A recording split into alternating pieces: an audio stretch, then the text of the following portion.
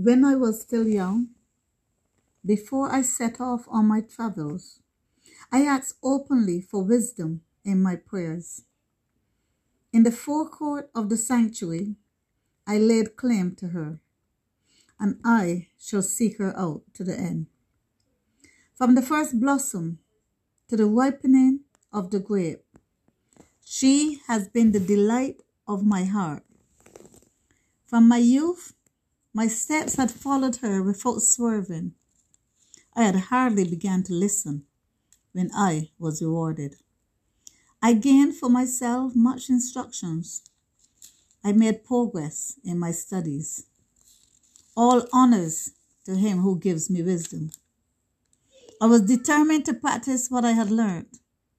I pursued goodness, and I will never regret it.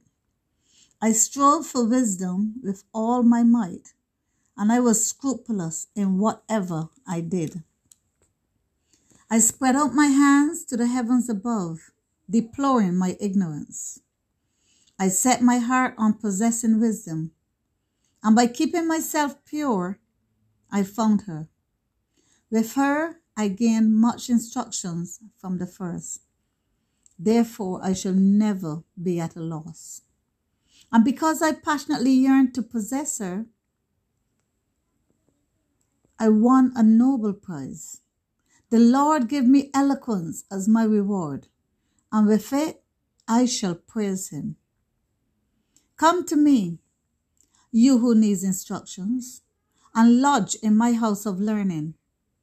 Why do you admit to a lack of these things, yet keep your great thirst unslaked?